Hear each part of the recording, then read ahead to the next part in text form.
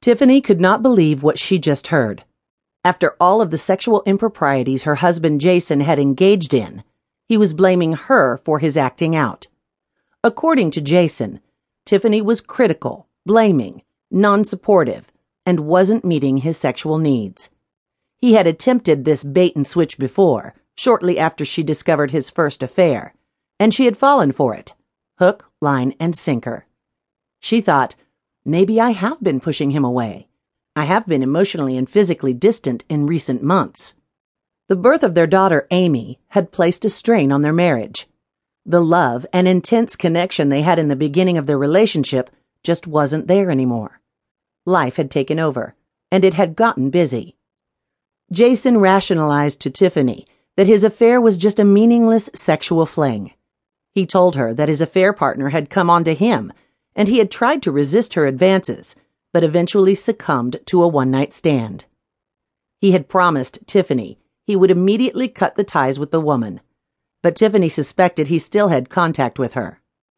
She confronted him a few times, but he always had an explanation. Tiffany began to wonder if she was being paranoid. She ignored her gut instinct and chose instead to keep the peace and move on with life. 2 years after Amy was born, Jason lost his job. He was underperforming at work, and it cost the family dearly. He was distracted in all areas of his life, including his duties parenting and helping out around the house. He even became financially irresponsible. He seemed to be living in a fantasy world that Tiffany couldn't penetrate. She found herself in the role of primary breadwinner, primary parent, housekeeper, and accountant. With all these extra burdens, Tiffany became resentful of Jason, and she didn't have much time to invest in her marriage. Admittedly, she became more critical and unsupportive of her husband. As her anger and distance increased, his neediness increased. Occasionally, their love would spark and they would reconnect.